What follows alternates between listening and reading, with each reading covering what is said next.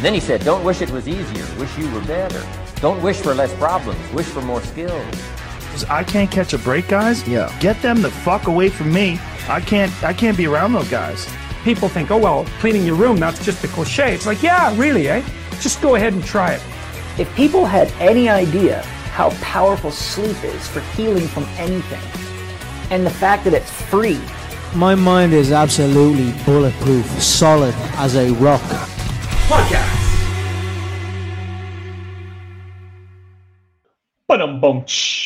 So guys, welcome to another episode of the Fighting Fit Show. Today it's just myself and Brandinho. The topic of discussion for today is going to be the psychology of transformation. This episode is inspired by a number of different things, mainly that I am embarking on my own personal transformation over the next 90 days. We'll be kind of filling you guys in with more information. Myself and Peter are actually working on a special project. We're going to try and make a little kind of mini say transformation documentary. So I've been kind of looking into these things over the last little while. A lot of it is inspired by one of my favorite YouTube channels called the Academy of Ideas, and particularly the kind of concepts promoted by the likes of Carl Jung, Friedrich Nietzsche, and Abraham Maslow.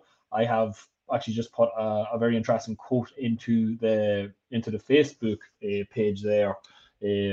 Anybody in our Healthy Lifestyle Club, if you're not in it, you should be. So maybe go check that out. Let me just get it up here because I don't want to misquote it. 1 second. So the quote is, if you plan on being anything less than you are capable of being, you will probably be unhappy all the days of your life. Abraham Maslow. I just kind of thought, geez, that's pretty powerful. That people who are not, embarking on this journey of personal transformation, this journey of self-actualization, that I feel like is one of the greatest sources of dissatisfaction or unhappiness. So with all that said, that brief intro, Brandon, what are your thoughts on today's podcast? I'll be honest with you, Steve, I haven't a clip. No, I'm joking. Yeah, well, obviously, I mean, this is kind of what we do in terms of the coaching aspect of things. We take people through the model of change the entire time, and one of the cool things that you get to do as a coach is kind of, poke and prod a little bit. Some people don't really need that much coaching, to be fair. They just, either they don't think that deeply about it, and so going that deep just to them just doesn't really hit home. And then there's others who just who are only a couple tools away. But then there's the other people who really have some deep work to do. And to be honest, like, they're the hardest people to work with, but they're my favorite people to work with because this is the kind of stuff that I'm really interested in. Like, I really like going, layers and layers and layers deep, because this is the kind of work that I needed to do when I started. And one of the biggest things that you said there about kind of self-actualization, very, very important. To kind of, it's like, well, who do you want to be? Like, what, like, in your heart of hearts, like, who do you really feel like? And I suppose that question itself can be a little bit tricky, because some people can have a very negative identity and they maybe don't have a positive vision for themselves, but helping and starting to shape us, helping and just the individual starting to shape that vision for themselves. It's something that I'm sure everybody struggles with, and it's something that we should all be trying to do, because it's hard to kind of pull something out from the void and, something that's not real, it's not tangible. It's, it's potential. And so it's like, what is potential? And who could you potentially be? And who you could potentially be could be lots of different things.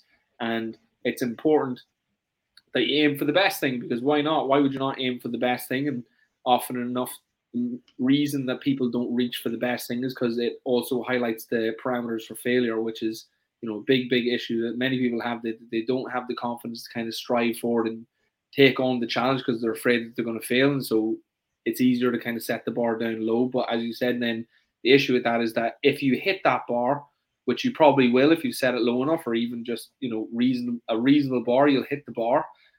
Well, you're not happy because you set a low bar. And so it's like, okay, well, you've hit your measured success, but it's a very low level of success, objectively or maybe even subjectively. So it's like, it's not real true success, because what you're really capable of is so much greater. But the reason that we don't want to hit it is because obviously there's an awful lot of work to do behind it. Maybe you're not competent yet. Maybe you haven't got the skills. Maybe you're afraid. Maybe if you listen to any successful person ever, they've failed a million trillion times. And some people, if they've never engaged in anything hard or tried to succeed in anything, just that first failure can just be overwhelming. And maybe we're like, oh fuck, I failed. I'm terrible, and the negative chat ensues. And so, that to me is kind of what we're going to kind of dig into today. Yeah. The psychology of transformation is the topic of the podcast, and such a deep topic. Again, we have spent, I would assume, more hours than the average person, at least, kind of looking through this kind of information. More so, kind of for myself, was to for my own personal transformation. It's something that I feel like the work will never be done. And even kind of speaking with Chris recently as well, and he kind of mentioned it before. He kind of done a very popular video that resonated with a lot of members in the Outwitting the Devil podcast. This kind of concept of drifting, that we're kind of you have to constantly be rowing the boat in the right direction, or the tide will take you out. And there's I think I might have touched on this in a previous podcast, but it was the Netflix documentary about trauma with Jonah Hill. And one of the things that his therapist said that kind of really resonated with me, and I've kind of thought about it a lot since, was, the things that were guaranteed in life is pain, uncertainty, and constant work. Pain, uncertainty, and constant work. They are the things that you're guaranteed in life. There's another one, was like death and taxes or something like that. But pain, uncertainty, and constant work. It's just like this.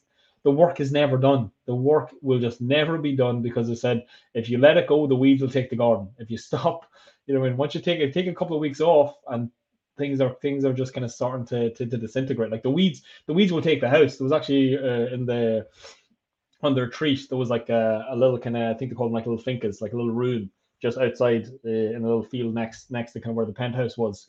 And this is kind of the concept that we were talking about, like weeds, and you constantly having to kind of mind your garden and plant the seeds if you want flowers to grow or fruit to grow, etc. Kind of just looking out the window was such a great metaphor for it. Whereas like the weeds would literally take the house. Like this was at one point was a beautiful house on the hill with views of the ocean.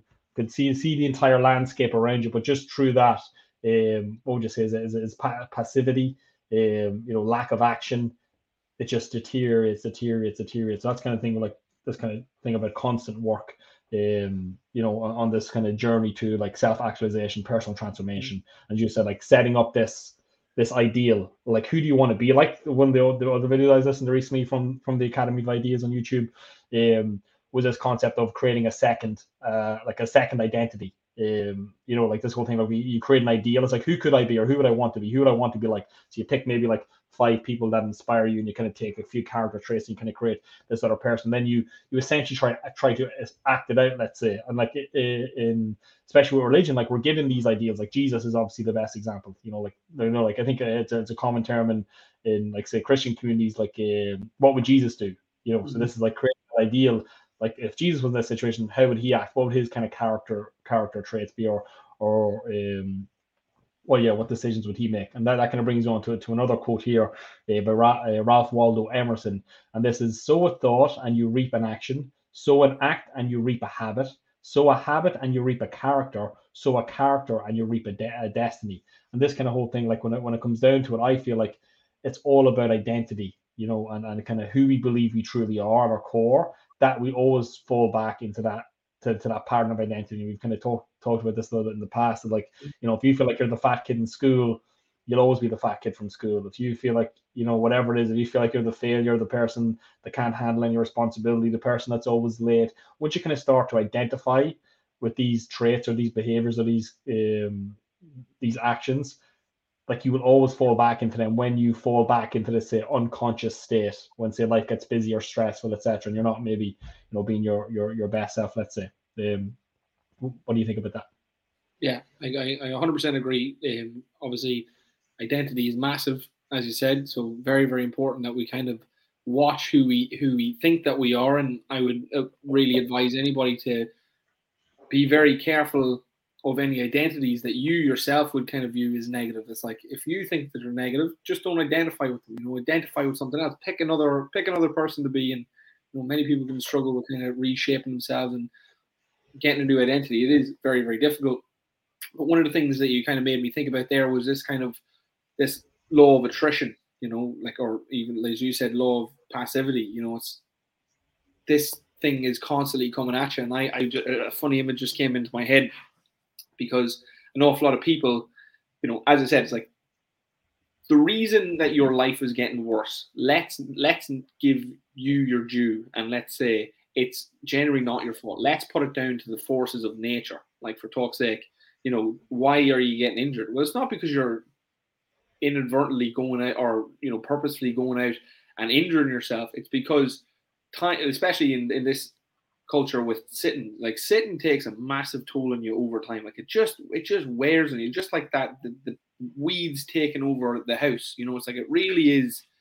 It's taken over. It's like this thing is a force. It's like you have a fucking wall, and there's a tide that's crashing in on it every single day. And some people, in terms of the works that they do, like, they're going out with a wee bucket, and they're like fucking taking their bucket, and they're like, I'm out with that bucket every single day. And it's like, listen to me, you don't understand the work that is going to need to be done in order to move this thing in the right direction. Like, it's not you in your bucket every once in a while haphazardly hoping that you get it right, or like you're going out with a wee pair of scissors trying to reclaim that house, from the weeds. It's like, that's not what it looks like. And in this culture, we are a bucket and scissor culture. Like, it's like most people just, all they have to do, like the government will come down next month and they'll do the garden for me, and as long as I'm just out here with me scissors, or whatever it is, like, oh, my mum has a bad gardens running our family, and so we don't have a green finger. It's like we just kind of fall into these stories, and every once in a while you get somebody and they pick up a book, Gardening for Dummies, and they take that book to its nth degree, and along the way they learn X, Y, or Z, and not only that, they buy another book, Gardening for Intermediates, and then and eventually they've reclaimed the house and added an extension, all this kind of stuff, and then they look at people, or people look at them and go, oh, geez, I wish I was as fortunate as you, or whatever it is. It's like, do you think during that process, that made up story, like I just said, that person didn't, cut his finger umpteen times, build the wall in the wrong place umpteen times, like have the wrong tools for the job? It's like, that's just part of the process. But it's like, you have to learn to kind of start engaging. And something David Goggins, one of these podcasts, I won't mention David Goggins, but I'll bring him up again. It's like when we think about the level of work that we're doing, it's like, I'm working super hard as I can. It's like, compared to what? It's like, what, like, and like, what is your reference point for hard work? It's like, is it when you were in secondary school and you were studying for your Leaving Cert and like you kind of barely bluffed it? That was in your head, the hardest you've ever worked. It's like, what is the hardest you can work? Like, how hard are you? Like, because I know myself, like, I'm cursed with knowing how hard I can work. So I know that I'm just constantly falling short of that. It's like, I know, because I pay attention to all these amazing, miraculous fucking people, and I know right well that we're the same, and so I know right well that, the gap is, like, infinite. It's like, you could literally get, like, there's people out there who are literally trying to build a business, getting 4 hours sleep and working 18-hour days. There's like, that's just what they're doing, and it's just like, that's the goal. So when someone comes to me and they're like, I don't have time, it's like, you have absolutely, like, I understand right now with your kind of belief system, you feel like you don't have time. It's like, with your current priorities, you don't have time, but you need to put first things first, and it's really important to you. With your current paradigm, it's like, what you think, like, because even that list of priorities, like, we could probably fit 5 more priorities in there realistically if we were to fucking sit down and really have a look at things. It's like, if we were, and not only that, if we were to really stress you out with it, if we were like to really challenge you and fucking ask every ounce of your character, and then more, and that's how we build more character. It's like, who knows what we can achieve? You know what I mean? But, and again, and fair enough, to people's credit, who wants to fucking do that? It's like, it is exactly. But it boils down to this kind of concept of the why, and this is kind of something that does come up a lot. I think it's was it Leach or Young? I can't remember which one, but he says, he who has a why to live can bear almost anyhow. So these things, I think that was also brought up in Man Search for Meaning by Viktor Frankl, kind of having a why, about kind of what, like, and Jim Rohn talks about this concept as well, in terms of, like, when you have a strong why, it pulls you through difficult times, difficult circumstances, whereas a lot of the time we're relying on this kind of push style motivation, trying to force our way through the walls, force our way over the barriers, whereas when you have this kind of strong vision for the future, it pulls you towards it. It's magnetic. But a lot of people don't have a vision for a better future. And again, sometimes we do, and then we kind of forget. We don't remind ourselves about it enough. So this is kind of goes back to that quote about, like kind of say like more about our rituals and our routines and doing these things. That's kind of get in the journal and fall out of journal and get into it, fall out of it. But the days that I'm doing my journal and I have my little, just remind myself what my goals are. I'm like, oh fuck yeah, let's get to work. I'm excited. I think it was Jim Rohn also says, what is that quote? People are, why am I up early? Like, well, if you're ahead of where I'm heading, you'd be up early too. It's like, like of course you would. Like, if you have this kind of strong vision, or you have a strong mission, something that you're trying to achieve. So this kind of whole thing of like self-actualization, like it is quite personal to the person, because some people, like David Goggins, it can be all, let's say more masculine energy in terms of like, what are we doing, what are we achieving? But also to some people, like, it can be maybe more feminine energy, about more kind of love and compassion orientated, or being a good mother, or even like things like, well, that's obviously a lot of hard work too, but things like they said in the video, was talking about, like, they used to describe people as being an earthly person, somebody who was kind of grounded to the earth, and like we don't really talk like that anymore. It's more about now, it's like, flying high and fast, and these are kind of the words that we use, rather than things like being earthly and grounded and this kind of stuff, because that can also be self-actualized, to be a monk, let's say.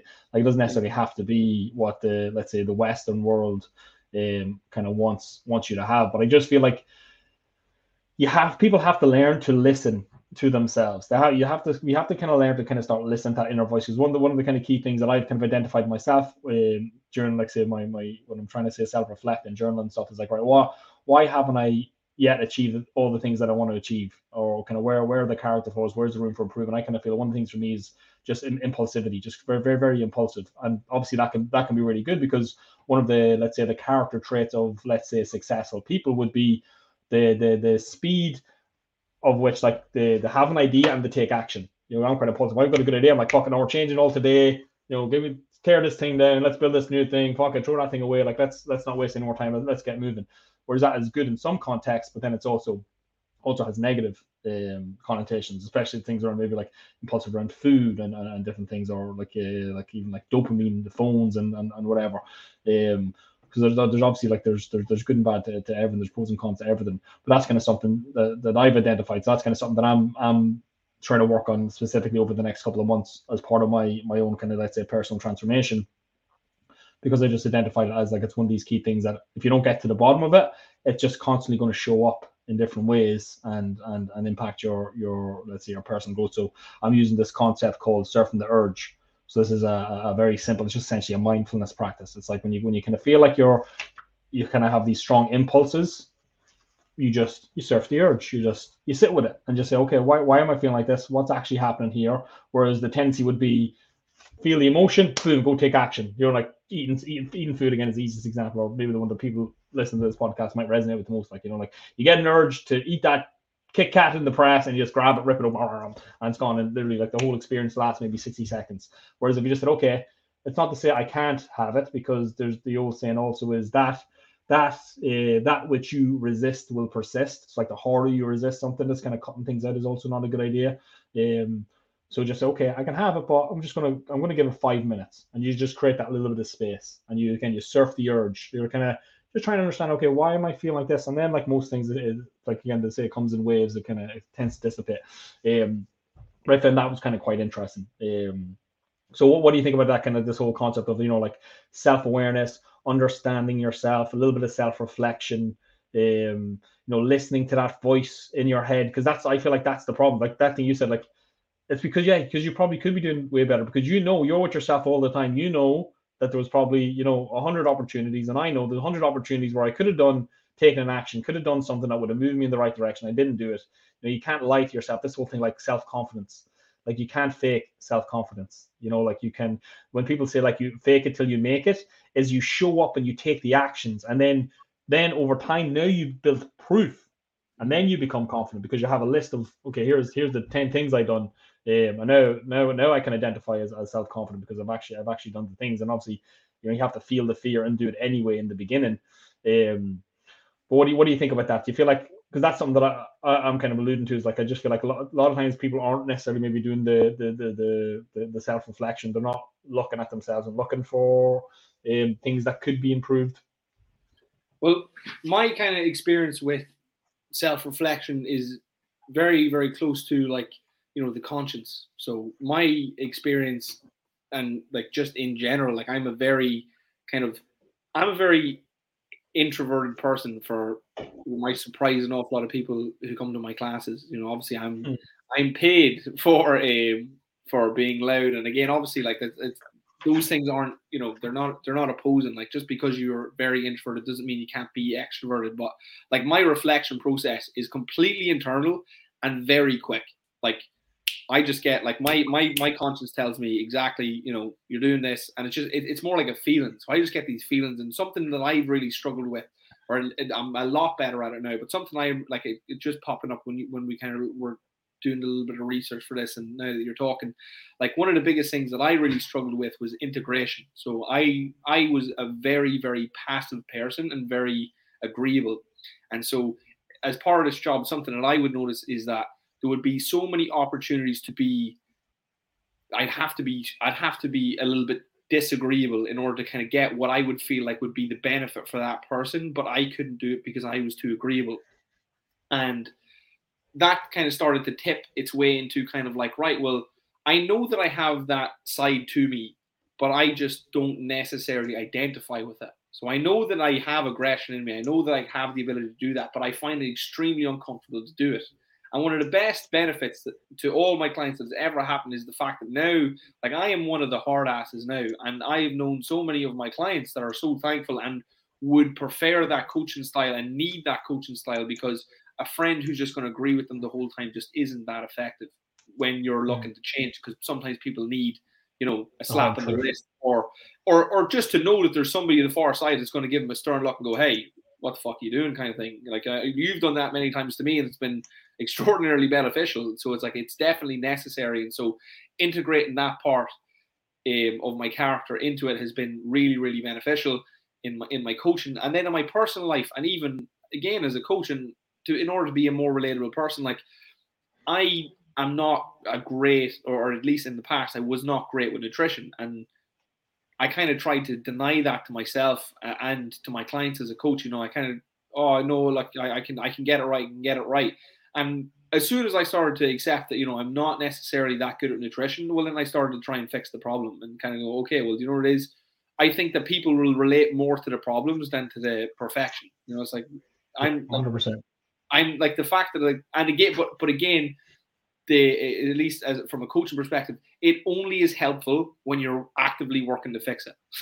You know, it's not useful to have a coach who's poor at nutrition and also doesn't work. That's no fucking use to anybody. But it's like the fact that I was bad at nutrition, it's like, oh, well, I'm actively engaging. Here's the tips, and that's what people from, or at least my clients are looking for. It's like, oh, I'm having this problem. Oh, I've had that problem, you know, 6 months back. I've had that problem 12 months back. And so the thing for me, and again, one of the things that we love about the level method is like when you start digging into the ugly parts of yourself, the things you aren't good at, that's where the big corners of growth are. And so it's like whatever you're afraid of, and whatever the thing that you're like afraid of challenging or afraid of growing towards. Me with the cold showers, like I get like me with running, me with injuries, me with flexibility. It's like these are all things that I like massively identify with now, and have given me so much self-confidence because, again, as you said, it's like it comes after the action. And one of the things that I love now to do is like, see when I started something and I just feel completely, like I remember with the rings as well, before I got my muscle up, I remember starting something just feeling like this is impossible. Like I'm a seed. Like this is like I couldn't be further away from the final product. That's when I know I was like, oh, big growth's coming. I was like, big growth's coming. As soon as I step outside my depth and I kind of know that I don't have a leg to stand on, you know, it's very humbling. You're in very shaky territory. You feel like an absolute beginner. It's like, to me, that's like, and it doesn't necessarily even matter where that is now. It's like, if I find something that's where that lives, I kind of find that that's a path that I want to try and stay on, because in my experience, like initially it's a little bit uncomfortable, but like a month in, like you're telling people all about it. It's like, it's very exciting. Like the growth that you've kind of, oh, this is what I've learned, this is what I've seen. And in my experience, because most people don't do an awful lot of stuff, most people just kind of stick to what they know, is like, it only takes a matter of, you know, 4 to 6 months before you're an expert in comparison to most people, which is really cool. Because then they're like, oh, what about this? And they're like, oh, what's this? Like, oh, here's like 5 or 6 very small tips that I've learned. And again, once you kind of get into that, it's like, well, now we're starting to form an identity, because now you're somebody that is the go-to person on that thing, and that just kind of reinforces it, and you get all these kind of stacking features. And I hope that answers your question. Yeah, it does. And I like the thing you said about the, like, because that's the experience I had today, and I'll kind of start this little tangent with a quote, and it's, we cannot change anything until we accept it. Condemnation does not liberate, it oppresses. So we cannot change anything until we accept it. Condemnation does not liberate, it oppresses. So this whole concept, like, there's like even like the 12 steps or whatever, or the 12 steps, like the AA program, whatever. Like, you have to admit that you have a problem before you can even attempt to fix it. And it's not about berating yourself or condemning yourself. You have to kind of accept it, and then as we kind of I've talked about recently as well, is like this whole thing is like, what was that doing for you? Understanding that as a human with needs, these things, these bad habits, and these things that we fall into, they're fulfilling a need. They're fulfilling, and again, usually I find it's love and connection is usually the one that's missing for most of us. And we kind of trying to fill these voids with other kind of habits, routines, behaviors. What about just pure pleasure? Like, for talk's sake, like alcohol. It's like some people just like to drink by themselves. Like, and at food, again, it's like, I feel like there's some. I feel that, again, back to kind of, now we're back to Gabor Mate. I feel like there's some kind of self-soothing as well on top of that, like an awful lot of bad habits, like, at least in my experience, like, like, it's nearly just unconscious soothing. It's like, it's just, I just need to feel better about myself. I just need to feel better. I need to recover. Yeah, but I think that would kind of, and again, it obviously depends. Like the thing is, like, this is like the voice inside your head is pretty accurate. Like, like, if you're doing too much, like I said, there's nothing wrong with going and having a couple of beers every once in a blue moon, to kind of have the crack with your friends or whatever, or social event. If you're drinking too much, if you're kind of, you're kind of pushing it too far. So that's the like, and my thing is, like, we tell ourselves that voice is the enemy, when really it's your best friend. It's your own little Jiminy Cricket. It's your own little conscience that's there to kind of help you and guide you towards on this path of self-actualization. That's there to say, like, no, like, if like, a lot of people are circumstantially depressed, and it's like, well, this whole thing, I can't remember the quote, but I kind of seen it recently. It was like, or I think it was a Jeff Bezos video I shared on my Instagram story, and it was like, like we're stressed out when we could do something but we don't. That's kind of what really stresses us out. It's not like things outside of our control. Like, we very quickly accept that it's outside of our control, and we can't do anything about it. So we don't necessarily worry. But it's the things that we could have changed, that we could have done. That, like, here I am again. I'm stressed out. I'm going out with my friends, but none of my clothes fit right, and I'm feeling like shit. It's like, I feel terrible, because I know I could have went to the gym 100 times over the last 6 months and probably not had to, let's say, go through this. And these are the things that I find tend to depress us. But just to kind of bring it back to that point about we cannot change anything until we accept it.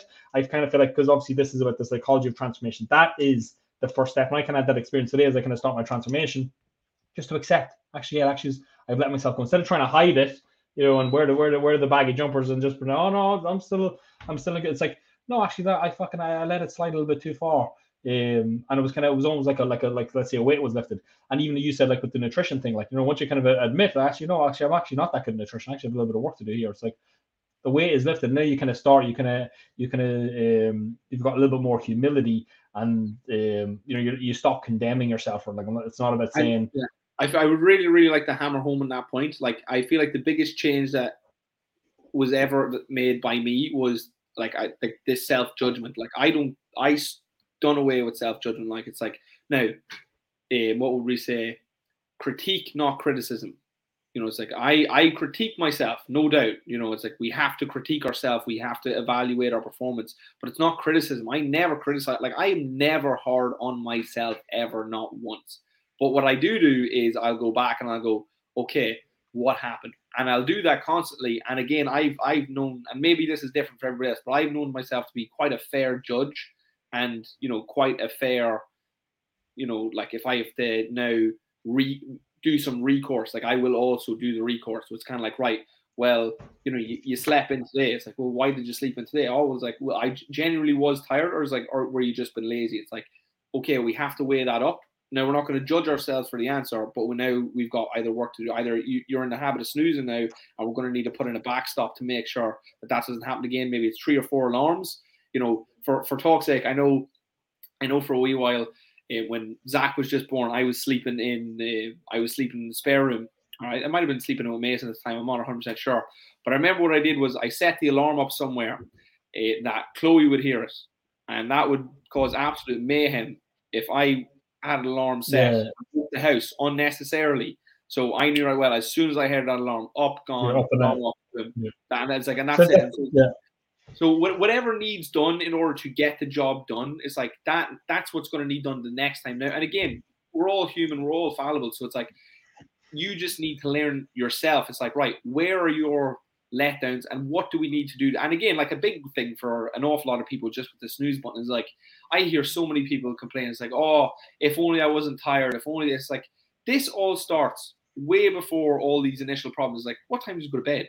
That's it. That's the first and foremost. Like, your bedtime is incorrect. Everything that you're trying to juggle the mess that you set up by not going to bed on time. It's like, so it's like, if we again, and if you're critiquing, smart, and you're really having a look at things as they are, it's like that's where an awful lot of problems can start. Because like if you're tired, everything else can be fucked up, and you can kind of juggle around a couple of different stories to why it was, but really it was because your bedtime's not right. It's like why did you snooze the alarm? Probably you could probably do extra time in bed. It's like, and for me, for talk's sake, I could work out before work if I went to bed at 8:00, but I've got 2 young kids, so realistically that's not always reasonable. So to me, the next thing is like, right, well, stop setting an unrealistic standard and let's move the workout. It's like, so we have to be cute about it, because again, this is all in an aid towards changing, because these again are actions which are going to create habits, which are then going to create the identity, which is going to create the destiny, or whatever way you put it. And so it's like, right, the actions are a key part of that. And so how do we set up the actions that are going to set you up for success? And we have to be really, really cute about it. Like, you can't be a tyrant slapping yourself like through the fucking ringer just to make sure, well, it's going to get done. I'm just going to force myself to get it done. And this is again where we kind of come back to what I said before about the people working, sleeping 4 hours and working 18. Like, fair enough, if they've got an absolute mad vision and they're super conscientious, that's just the kind of person they are, they're super driven, that's just what they want, fair enough. But I immediately thought about, a slightly better approach to that, which is the Jim Rohn quote, which is one of my favorite quotes, is like, reasonable time is enough time. It's like, and again, reasonable. I love that. When we were studying in college and they were talking about case law, they were talking about insurance, like literally, like, you were setting up law here, and we're talking about liability, and we're talking about big budget fucking cases here. Like if someone slips and falls, like potentially like millions could be doled out, and the rule they had in place was reasonable. It's like, were you reasonable? And I feel like that just really speaks to the power of the word. It's like we know as human beings in a courtroom, we know what's reasonable. You know what's reasonable. I know what's reasonable. Did you act reasonable, and are you putting in a reasonable amount of time and a reasonable amount of effort, given the circumstances? All considered. Yeah. No, I think that's pretty cool. Really, that's a very powerful word, because again, that's what I really want to emphasize 2 things. One is that it's compassionate self-inquiry. This whole thing about reflection and like you're critiquing, not criticizing. And again, it's okay. Well, yeah, why did I hit snooze? Because I actually need to sleep. I only had 6 hours sleep. Okay, well, that's reasonable. Like, let's get that. So it's like, well, no, let's like identify the core of the problem. Is not it's not the press and snooze. It's the poor nighttime routine, etc. So it all starts with compassion, self-inquiry, and then even as you kind of mentioned there, like you're kind of emphasizing the actions, and I just kind of want to emphasize the thoughts, the thing that takes place before we even take the action. It's the thoughts. This is kind of where that's where the seed is. The seed is in the thought, and that's, I feel like, where a lot of us go wrong, or it's just more so we're just so dismissive about the power of our thoughts. And anybody who's read the 4 Agreements and maybe he's listened to some of the other podcasts on that topic just knows like how powerful I believe anyway that thoughts are.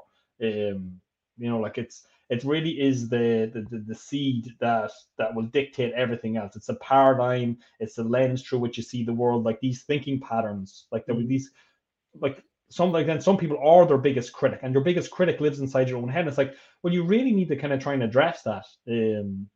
Otherwise you're just constantly going to be condemning yourself and, like criticizing yourself. And that just, is going to create these self-sabotaging patterns that are just constantly going to repeat and repeat and repeat until you can get to the place where you're doing it from a place of self-love, that you're doing it out of compassion for yourself rather than from, you're a piece of shit, you should be better, or you're letting everybody down. But it's like, that just doesn't work. So like from a psychological perspective, like that just does not work. And again, sorry, go on. Go on. Oh, I feel like one of the big things, just kind of as you're saying that, and as we go back into like Gabor Mate stuff and stuff that I was listening to yesterday, I feel like, where did you get that self-talk from? And this is the kind of, the sad part, and we have to analyze it. It's like, I feel like that was given to you by somebody, and probably a parent, because like I can see it in an awful lot of clients, and then I listen to their stories and they tell me about it, and Chris, I know Chris was saying this not too long ago, and I feel it, people tell you a lot more about themselves than they think. I feel like if you're listening, I feel like people nearly tell you everything about themselves without realizing. And I feel like I know an awful lot of people who are hyper critical of themselves, and then they tell me an awful lot about their parents, and their parents sound like the critical type. And it's kind of like, I feel, and again, like maybe there's not a whole pile of what you can do now about them, but it's like, at least I feel like understanding the problem is a big part of it. And I feel like an awful lot of people is like, where did you learn your thinking habits? It's like, if someone was critical of you the whole time growing up, maybe it's not a parent, maybe it was a friend, maybe it was, teacher, but somebody important during your formative years, is like, that can really just get that cycle going. And that momentum can be incredibly hard to break if you're not aware of where it came from. Yeah, and if you've ingrained deep thinking patterns, it is kind of quite difficult to break. And the only way that I'm aware of that you can break these thinking patterns is through repetition with emotion. So like these kind of using mantras, using positive self-talk, but doing it constantly, but doing it with emotion. You can't just say, I am happy, I am confident, I am wealthy. Like, it has to be like, I am so happy, I am extremely confident, I am going to be so wealthy. It's like, you really kind of have to put some emotion behind it, because that's really kind of what makes it stick. Otherwise, it's just not powerful enough. It just doesn't stick. You don't resonate with it. Exactly, because you don't truly mean it. Exactly, you're kind of saying it just to kind of check the box. You're not saying it because you mean it. That's so this whole thing, like fake it till you make. You have to kind of embody what you're saying. And again, it's hard to do these things. I like last year or the year before, 2022. Like I read this really, really good, like this little affirmation, little positive prayer. And like I only said it maybe 20 times that year. Like I just couldn't get into the routine. It was hard. It was hard to say it every day and get up and say it with compassion. But again, this whole thing failed forward. Maybe this year now, I might say it 60 times, 70 times. And then maybe next year, then I'll do it. And again, if I achieve this goal or even achieve half of this, what's on this page, is like, that would be absolutely life-changing for me and for a lot of people I know. So it's worth failing forward. It's worth keep trying. Like, just because you failed once, like very few people get it straight away. Nobody gets it straight away, actually. And something, I'm not sure, I think I've actually heard you or Chris say it, and it's something that these one in a billion. But I think you guys said, I think I picked it up from you, and I've been kind of saying a lot, because I've been covering a lot of sessions recently over the old winter period and all the sickness and stuff. And so it's like, you got to pay the beginner tax. People are like, getting frustrated with themselves, like, with skipping or something. It's like, don't worry about it. Listen, the first 10 hours, you're just paying the beginner tax. Get yourself up to speed. Don't worry about it. Just put the time in and get it done as quickly as possible. I like that. Yeah, maybe it was Chris. You just got to pay the beginner tax. Just do it. Like, you like, did you expect to be great starting off? Like, without having any experience? Like, did you expect to be a prodigy, just throwing a pair of gloves and all of a sudden you're knocking people out? Like, I did though. That's the difference. I did. Like me, and maybe that's a common thing. Like, because again, I feel like most people do get frustrated and they are very surprised when they're not amazing at their first goal. I remember I seen a TikTok and it was like, my toxic, or maybe it was just a meme, but it was like, watching something like, I'm not sure how into the sourdough bread culture you are, but it's one of them things that, it takes a lot of times, and every time you make it, you're like, I could do it. Now, I don't understand it, but it's like, I remember I heard people talk about it very passionately. Like, every time you do it, you're like, I could change this, and I could change this, and I could do this, and I could do this. And there was somebody who was like, my toxic trait is thinking that I could just do this and get it amazing first time. It's like, that is such a toxic trait. That is such a toxic trait. 100%. It's like, why would you assume that you could do it amazing first time? But I do with most things. Yeah. So I think that's kind of the first step is obviously, you know, this kind of whole thing of like accepting that maybe we have something that we could change, being aware of kind of how we communicate that to ourselves, because if it's coming from a place of condemnation, not from a place of love, that, you know, it's probably not going to be that effective. So you know the things you say, but more importantly, the things that you think actually do matter. Like, it's important what program you're running in there, because that's what you're doing. You're literally programming yourself. You know, and like I said, it can be a bit of a trap that a lot of people get stuck in, and this is kind of why I like to use things like journaling and gratitude journal, just to kind of just make sure that, like, because it said the weeds are going to grow. The weeds grow naturally in my mind. I'm quite I would say quite neurotic. People might not necessarily, but maybe it doesn't come across, because I really make a conscious effort to try and be positive, to try and, you know, look for the silver lining in every situation. Look to try and how can I turn this negative into a positive, because that is also very powerful. This concept of like the obstacle is the way, the challenges are where the opportunities lie, etc. But then what else? So then obviously we got this kind of concept of identity. I feel like that's kind of one of the things that people will constantly be pulled back into their identity. And again, just to share my experience over the last couple of years, kind of, I said, just because I'm kind of starting my own personal transformation, well, more so physical, because, you know, I've been developing in many different areas of my life, just not physically, say, for the last couple of years, but I've achieved many other of my goals, like relationship goals and business goals and different things. But this is something that I've let slide. Where was I going with that? Identity. So your identity. Yeah. So my identity, apologies. You know, identity was like, you know, this kind of, I used to be a personal trainer. Like, that's who I was. But, you know, say 2014 to 2017, 2018, and then I transitioned from being a personal trainer into being a business owner. You know, because as I kind of grew the team, and then I realized, fuck, you know, if I need to kind of cover people's hours, or like more so like, if I can't work, I can't make money. You know, and I was like, oh fuck. So I said, this thing needs to be able to work without me, because if I end up in hospital, you know, and everyone's dependent on me to, you know, to do all the calls or to take the classes, like shit, like we're in big trouble. So that's kind of something that I kind of made a conscious effort to do, you know, kind of working on the business instead of in the business, and trying to develop systems and to build a team, etc. And that's kind of my identity then shifted, and kind of, I trace it back, like that's kind of when it became much harder for me. But it's also because the lifestyle, like, you know, when I was a personal trainer, you know, I was much more active, you know, I was much you know, I was doing 5Ks, 10Ks, kind of just into all that kind of stuff. And then my identity kind of shifted to kind of be more about, you know, business, sales, marketing, coaching the team, still kind of interested in mindset and stuff, but the physicality element definitely took a back seat. So that's kind of an identity that I'm trying to, let's say, step back into now over the next kind of couple of weeks and months, because that's something that I actually love. Like, when I do the class, I'm like, I actually really love coaching people. I really love taking the class. I really love giving out high fives. I really love giving out encouragement. I really like, you know, helping people have breakthroughs. But I felt like at that stage in say my own development, or the development of the business, let's say, it was a necessary step. But I kind of feel like it's time to kind of step back in and kind of adopt that identity again, and kind of really kind of start developing more one-on-one relationships with people, and kind of coach them through fitness, because fitness for me is just a means to an end. Like I'm not somebody, like, I didn't get into this because, you know, I was a natural born athlete and I've been fit and healthy my whole life. It's more so because I'm the kind of person that needs structure, needs coaching, needs community, needs all of these things that kind of really kind of keep me on track. Otherwise, it's very easy for me to let it slide, probably because of my impulsive tendencies, let's say.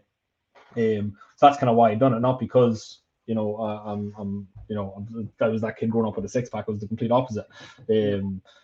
You know, but this kind of concept of identity. So kind of because that's at the core of it. As soon as you become stressed, as soon as things become inconvenient, you will just fall back into your old identity. And that's kind of what happens to a lot of people. People can adopt this new identity. They can adopt this thing for the sake of a challenge, or for the sake of you know, whatever the kind of short-term thing is. And then once that's done, and they lose their why, they lose their mission. Let's say the mission is, right, I will lose, you know, 14 pounds in 42 days, you know, the Kickstarter challenge, let's say. And then once they lose that mission, then we fall back into old habits, we fall back to old identity, because that's the identity and the habits, the behaviors, the actions. That's kind of where it all stems from. I was listening to Alan Watts there the other day, and he was talking about the root word of person. So person comes from the Greek or Latin word, maybe persona, or whatever the root word is, but it comes from persona. And I think the root word of that means mask. And so a person is essentially a mask. You know, it's like we basically hold up the mask to the world. And again, that kind of comes back into our identity. And so, you know, like, what is the mask that you're holding up? And this is kind of where the fake it till you make it thing, I think, comes from. It has to be a mask that obviously fits you. Like, it has to be your mask. You don't want to put up a mask for other people. But I feel like other people play a massive role in your identity. And this is kind of why a supportive tribe is important, because you might have an identity that you're trying to grow out of, but you're in a situation that other people are trying to, or maybe it's not conscious to them, but in that community, you are this person. And like, as I know myself, like, I'm not sure if you've ever, I was talking to a friend about this the other day, I'm not sure if you've ever shown up to a situation and you might have this mask for this group of people and this mask for this group of people, and so you're walking around the party trying to shift masks, and you're like for talk's sake, like, I was at a christening with my friends, and my friends obviously know one version of me, and then, you know, Mary was there, and Mary knows probably the absolute sweetest version of me possible, and it just kind of felt not drastically opposing, because I'm not a two-faced kind of person, but, you know, they're two different people. Like, I don't show up to Mary's house the same way I show up to Joe's house, and I just thought that was a very funny, you know, thing to happen. You know, the same way as if, like, I met my friends and then I met, you know, a group of clients. It's like, well, you know, these people aren't exactly the same person. Like, I feel like we're all very different people at different times, and I feel like sometimes that's part of the problem, because we don't know who we are in our heart of hearts. And like, for me, like, the biggest change that's happened for me now that I think about it and we're talking about it, is like, me as a personal trainer, like Coach B. I've created now Coach B, and people assume all these things about me. And I, again, as I said, I could incorporate my shadow and be whoever I want to be. But I feel like when something resonates, when people expect something of me that I always expect myself, I'm like, boom, that's part of it. That's got to be part of the character that I want to be. Let's keep that. And so it's like we start growing this identity of this person that we want to be. And I feel like the thing that's pulling me forward and pulling me in this direction is this thing as a coach. You know, it's like that. Not only am I accountable to this identity, but all these other people see me as this person. Like, this is my identity as part of the tribe and as part of the group. So it's like, it's integral that I be this person, because, you know, otherwise the whole mission isn't going to work if I'm not this person. Like, imagine if I was in Fighting Fit and the person I am now was the person I was when we started. It's like, this thing wouldn't work. Like, it really wouldn't. People would be coming and they'd just leave because they don't want that guy. They want the other guy. And I don't want to be that. I would hate to have to, because I remember I used to feel like a fraud. Like, I don't want to feel like a fraud because I'm not that guy. But, you know, as I said, you got to pay the beginner's tax. If you are a PT and you want to get into this, it's like, I'm sorry. Like, I really can't see any other way in other than you feeling like a fraud for the first 3 years. You know, maybe unless you're coming at it from, like, maybe you're an unbelievable athlete, you know, like maybe. And I feel like me and you had a little bit of that, like with a wing and a prayer, we stood on our box, and, you know, because that's all we had to offer. It's like, oh, at least we're fit, you know, at least we're fit. Like, we're building the rest of the tools, and probably you were a lot further on than me. It's like, but like, all I had was a baseline of fitness. I can take you through an exercise class, you know, in terms of the personal growth. I haven't been through any of it, but I'll support you and give you a high five. You know, it's like, whereas now it's like, I've been through the growth myself, like, and not all of it, but a lot of it. And I know, and I can understand, and hopefully, you know, empathize and communicate, and we can kind of work through this together. And then not only that, obviously you study and have to learn about this stuff, and you learn tools from people who have, you know, been through, you know, that's all the benefits of a book. It's like, if you read a book and you pass that information on to somebody, it's like, you've saved everybody an awful lot of time. You know, like, the person writing the book saved you 10 years, and you saved them 10. Maybe you saved those five hours having to read the book. You know, so it's kind of, you know, we really have to help people, give them the tools to change, but also it's like, I feel like it is a job that requires tools, and you kind of have to want the identity.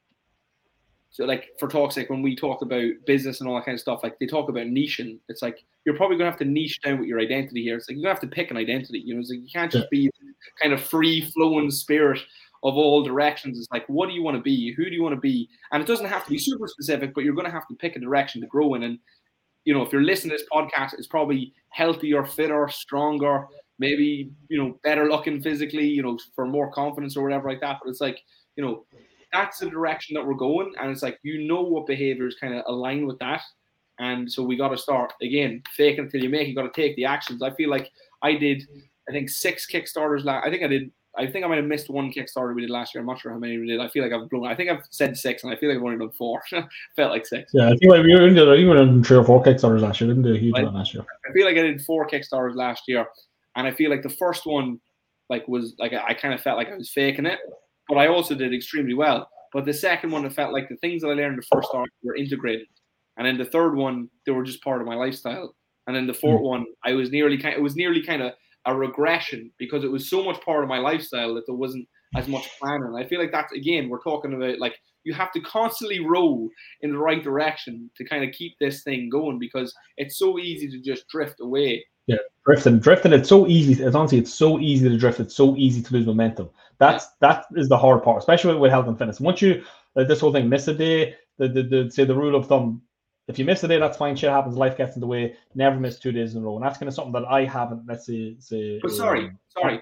What happens when you miss 2 days in a row, and then 3 days in a row, 4 days, 5? Now you're drifted, and now you're separated from that identity, and that's the bit that I feel like is hard. It's like once you've separated from that identity, I feel like this, like what we're talking about now, this concept of drifting is crucial to understand. Is like that's a normal part of it. You got to swim now, and you're going to notice how like you don't feel like your old self anymore. You haven't got those same kind of like other vibes as that person. Like you're not. It's not just automatic like it was to that person because you drifted away, and you have to work your ass off now to get there, and then you'll get there again, and then it'll only be a matter of time you'll drift away. It's like that's the process. That's part of it, in my experience.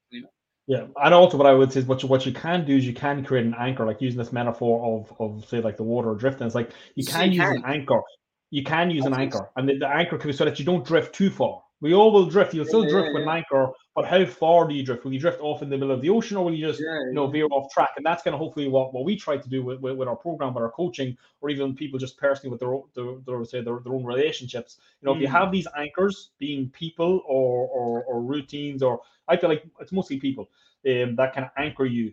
They can just make sure that you don't drift too far. Like we'll all drift because nobody really knows the inner workings of our mind, unless maybe you live with somebody, you don't really know what their kind of day-to-day routine, etc. is. But a lot of people can anchor, and that's kind of what we're trying to be for our clients. Although, like, listen, people kind of come and go, they're super committed, not so committed, blah, blah, blah. But we always anchor that we're trying to try and anchor them back inside. You're not going to miss it. You're never going to miss 2 weeks in a row. Like, you might have a bad week, but we'll make sure to do our best that because we've anchored you, hopefully that you're not going to miss 2 weeks. I know some people, and they have literally just cut the fucking course. It's funny. And that's what people do. But then, sorry, just to kind of finish on this point, because we're kind of just approaching the hour mark, is this kind of thing you said about identity. And like, what is at the core of that kind of that dictates the outcome, and your identity will dictate your priorities. That for me is the key thing. Like if you identify, like say if we're parents now, it's very easy to kind of identify with this. I'm sure for anybody listening that has kids, it's like if you identify as a great mother, like your kids will want for nothing. You will find a way, you'll get the resources, you'll do whatever needs to be done to make sure that the kids get what they need. Same for dads. They'll go out and they'll work themselves to the bone. They'll get up at 5 o'clock in the morning. They'll work till 10 o'clock at night. They'll go burn on 4 hours sleep, whatever, just to make sure that the kids in the family kind of has what they need. So but again, the identity there would be being a great mother. I'm a great dad, or I'm someone that takes care of my family, or whatever these kind of things are. So it's like just really trying to look and say, okay, what actions or outcomes or behaviors is your identity? Because again, it's not necessarily always bad. Like we usually do all these things with good intentions, but it's more so it's just like understanding the bigger picture to say that to be a self-sacrificing mother, who has been putting our kids first for 10, 15, 20 years to the detriment of our own health. Because I feel like we're so detached from death. It's like, I feel like we don't really understand. It's like, that could cost you 10 years with your children. The fact that you're not prioritizing your health right now, you're eating shit, and you're 3-4 stone overweight. It's like, that's going to cost you eventually. Eventually you're going to have to pay that price. In the short term, yes, you're doing the right thing, but long term, the consequences will bite you in the bum, let's say. But the identity will dictate your priorities. And then how do you shift your identity? You basically look for people that inspire you. Pick who's your top 5 people that inspire you. What are the character traits? What are the goals that they have, the things that they've accomplished? What kind of makes you jealous about other people? What kind of things you wish you are? And slowly but surely start to try and create this character, and then try and act in alignment with this new character. And then over time, your identity will shift, but it will only shift through action, through results, like actually doing the thing, actually walking the walk, so that you can convince yourself that actually, no, I am this new person. I'm not that person anymore. I'm not the fat guy anymore because, you know, I've been lean for 18 months. I'm a new person now. It's like these are the only ways to shift the identity from what I can read. What do you think about that? I feel like there's something, and maybe I'm wrong, but I feel like there's something a couple of layers deeper that is kind of like, you know, what about the fat guy who is, you know, lean, or what about the lean guy who used to be fat, who still feels fat? You know, it's like how like at your core, like is it just about actions? Is it just about time in the new experience? Like, how do you really shift, like you're like who you really feel like? So I think these let's say these kind of esoteric questions that are, you know, like these, like what is the meaning for life? I kind of feel like it's always going to be personal to the person, or it depends. But again, I don't know. Like this is, guys, anyone listening here, like this is our amateur attempt at psychology, let's say, and trying to share our personal experience to try and kind of hopefully at least point you in the right direction. But I feel like the only way to do it is to do the deep work for yourself. It's like start listen to your inner voice a little bit more and understand why do I still feel like that guy? What is it?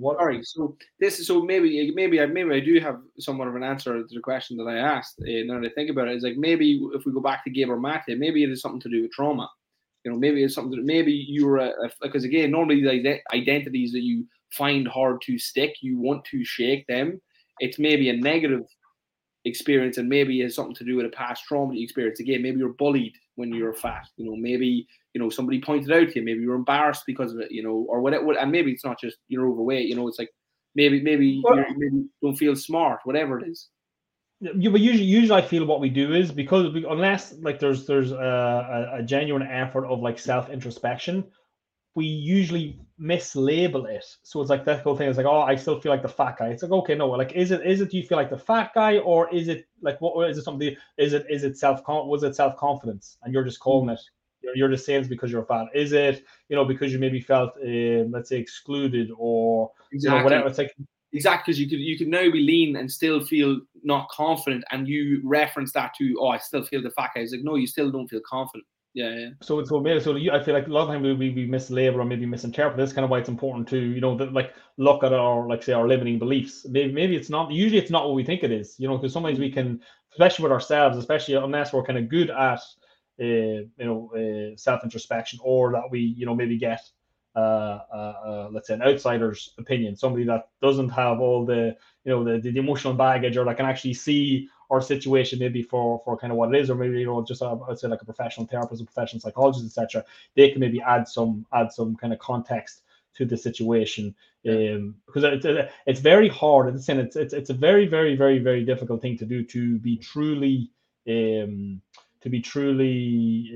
what's unbiased when we're trying to, let's say, critique ourselves, because we're massively biased. So it's kind of trying to understand that. So it's like accepting that, you know, I'm probably wrong, or maybe I'm either being too hard or I'm being too easy on myself. Usually, you're either being one of the two. You're either being too hard or being too easy. So just recognize that, and this is kind of why, again, I feel like coaching is such a powerful tool, because things that maybe, you know, aren't very obvious to you are extremely obvious to everybody else around you. Because, oh no, of course, yeah, no, it's this. It's like you do that all the time. Like, oh really? Do I? What? Oh, sugar. And then now kind of opens up a new layer.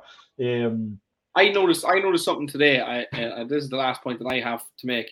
I stuck the Wi-Fi code on my press door, and so I'd see it when I opened the door. And I have not seen that thing once since I moved into that house over 2 years ago. I've missed that every time I've opened the door. I've literally never seen it, not once.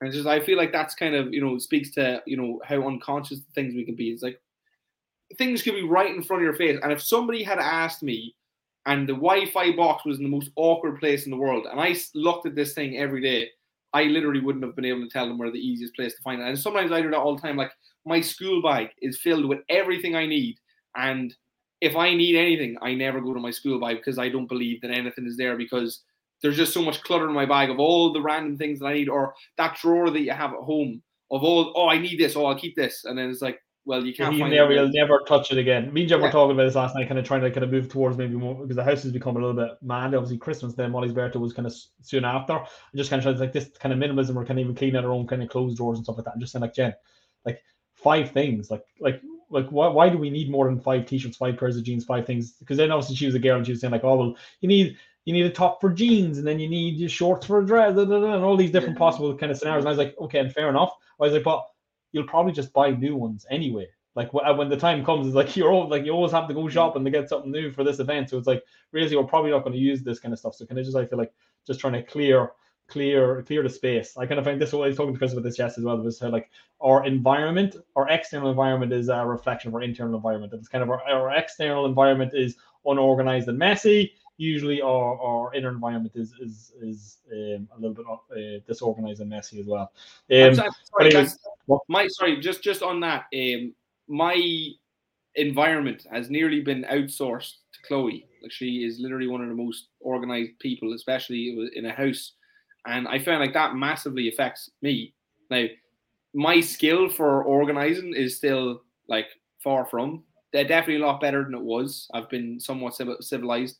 But I feel like just being in an organized environment, even though I'm not the one doing it, helps keep my mind structured. And I feel like if you can outsource any kind of organization capacity to declutter your environment, is like in my experience, it is just as effective as doing it yourself. Now, long term, it's not a great solution because you're probably eventually going to have to be the organizer.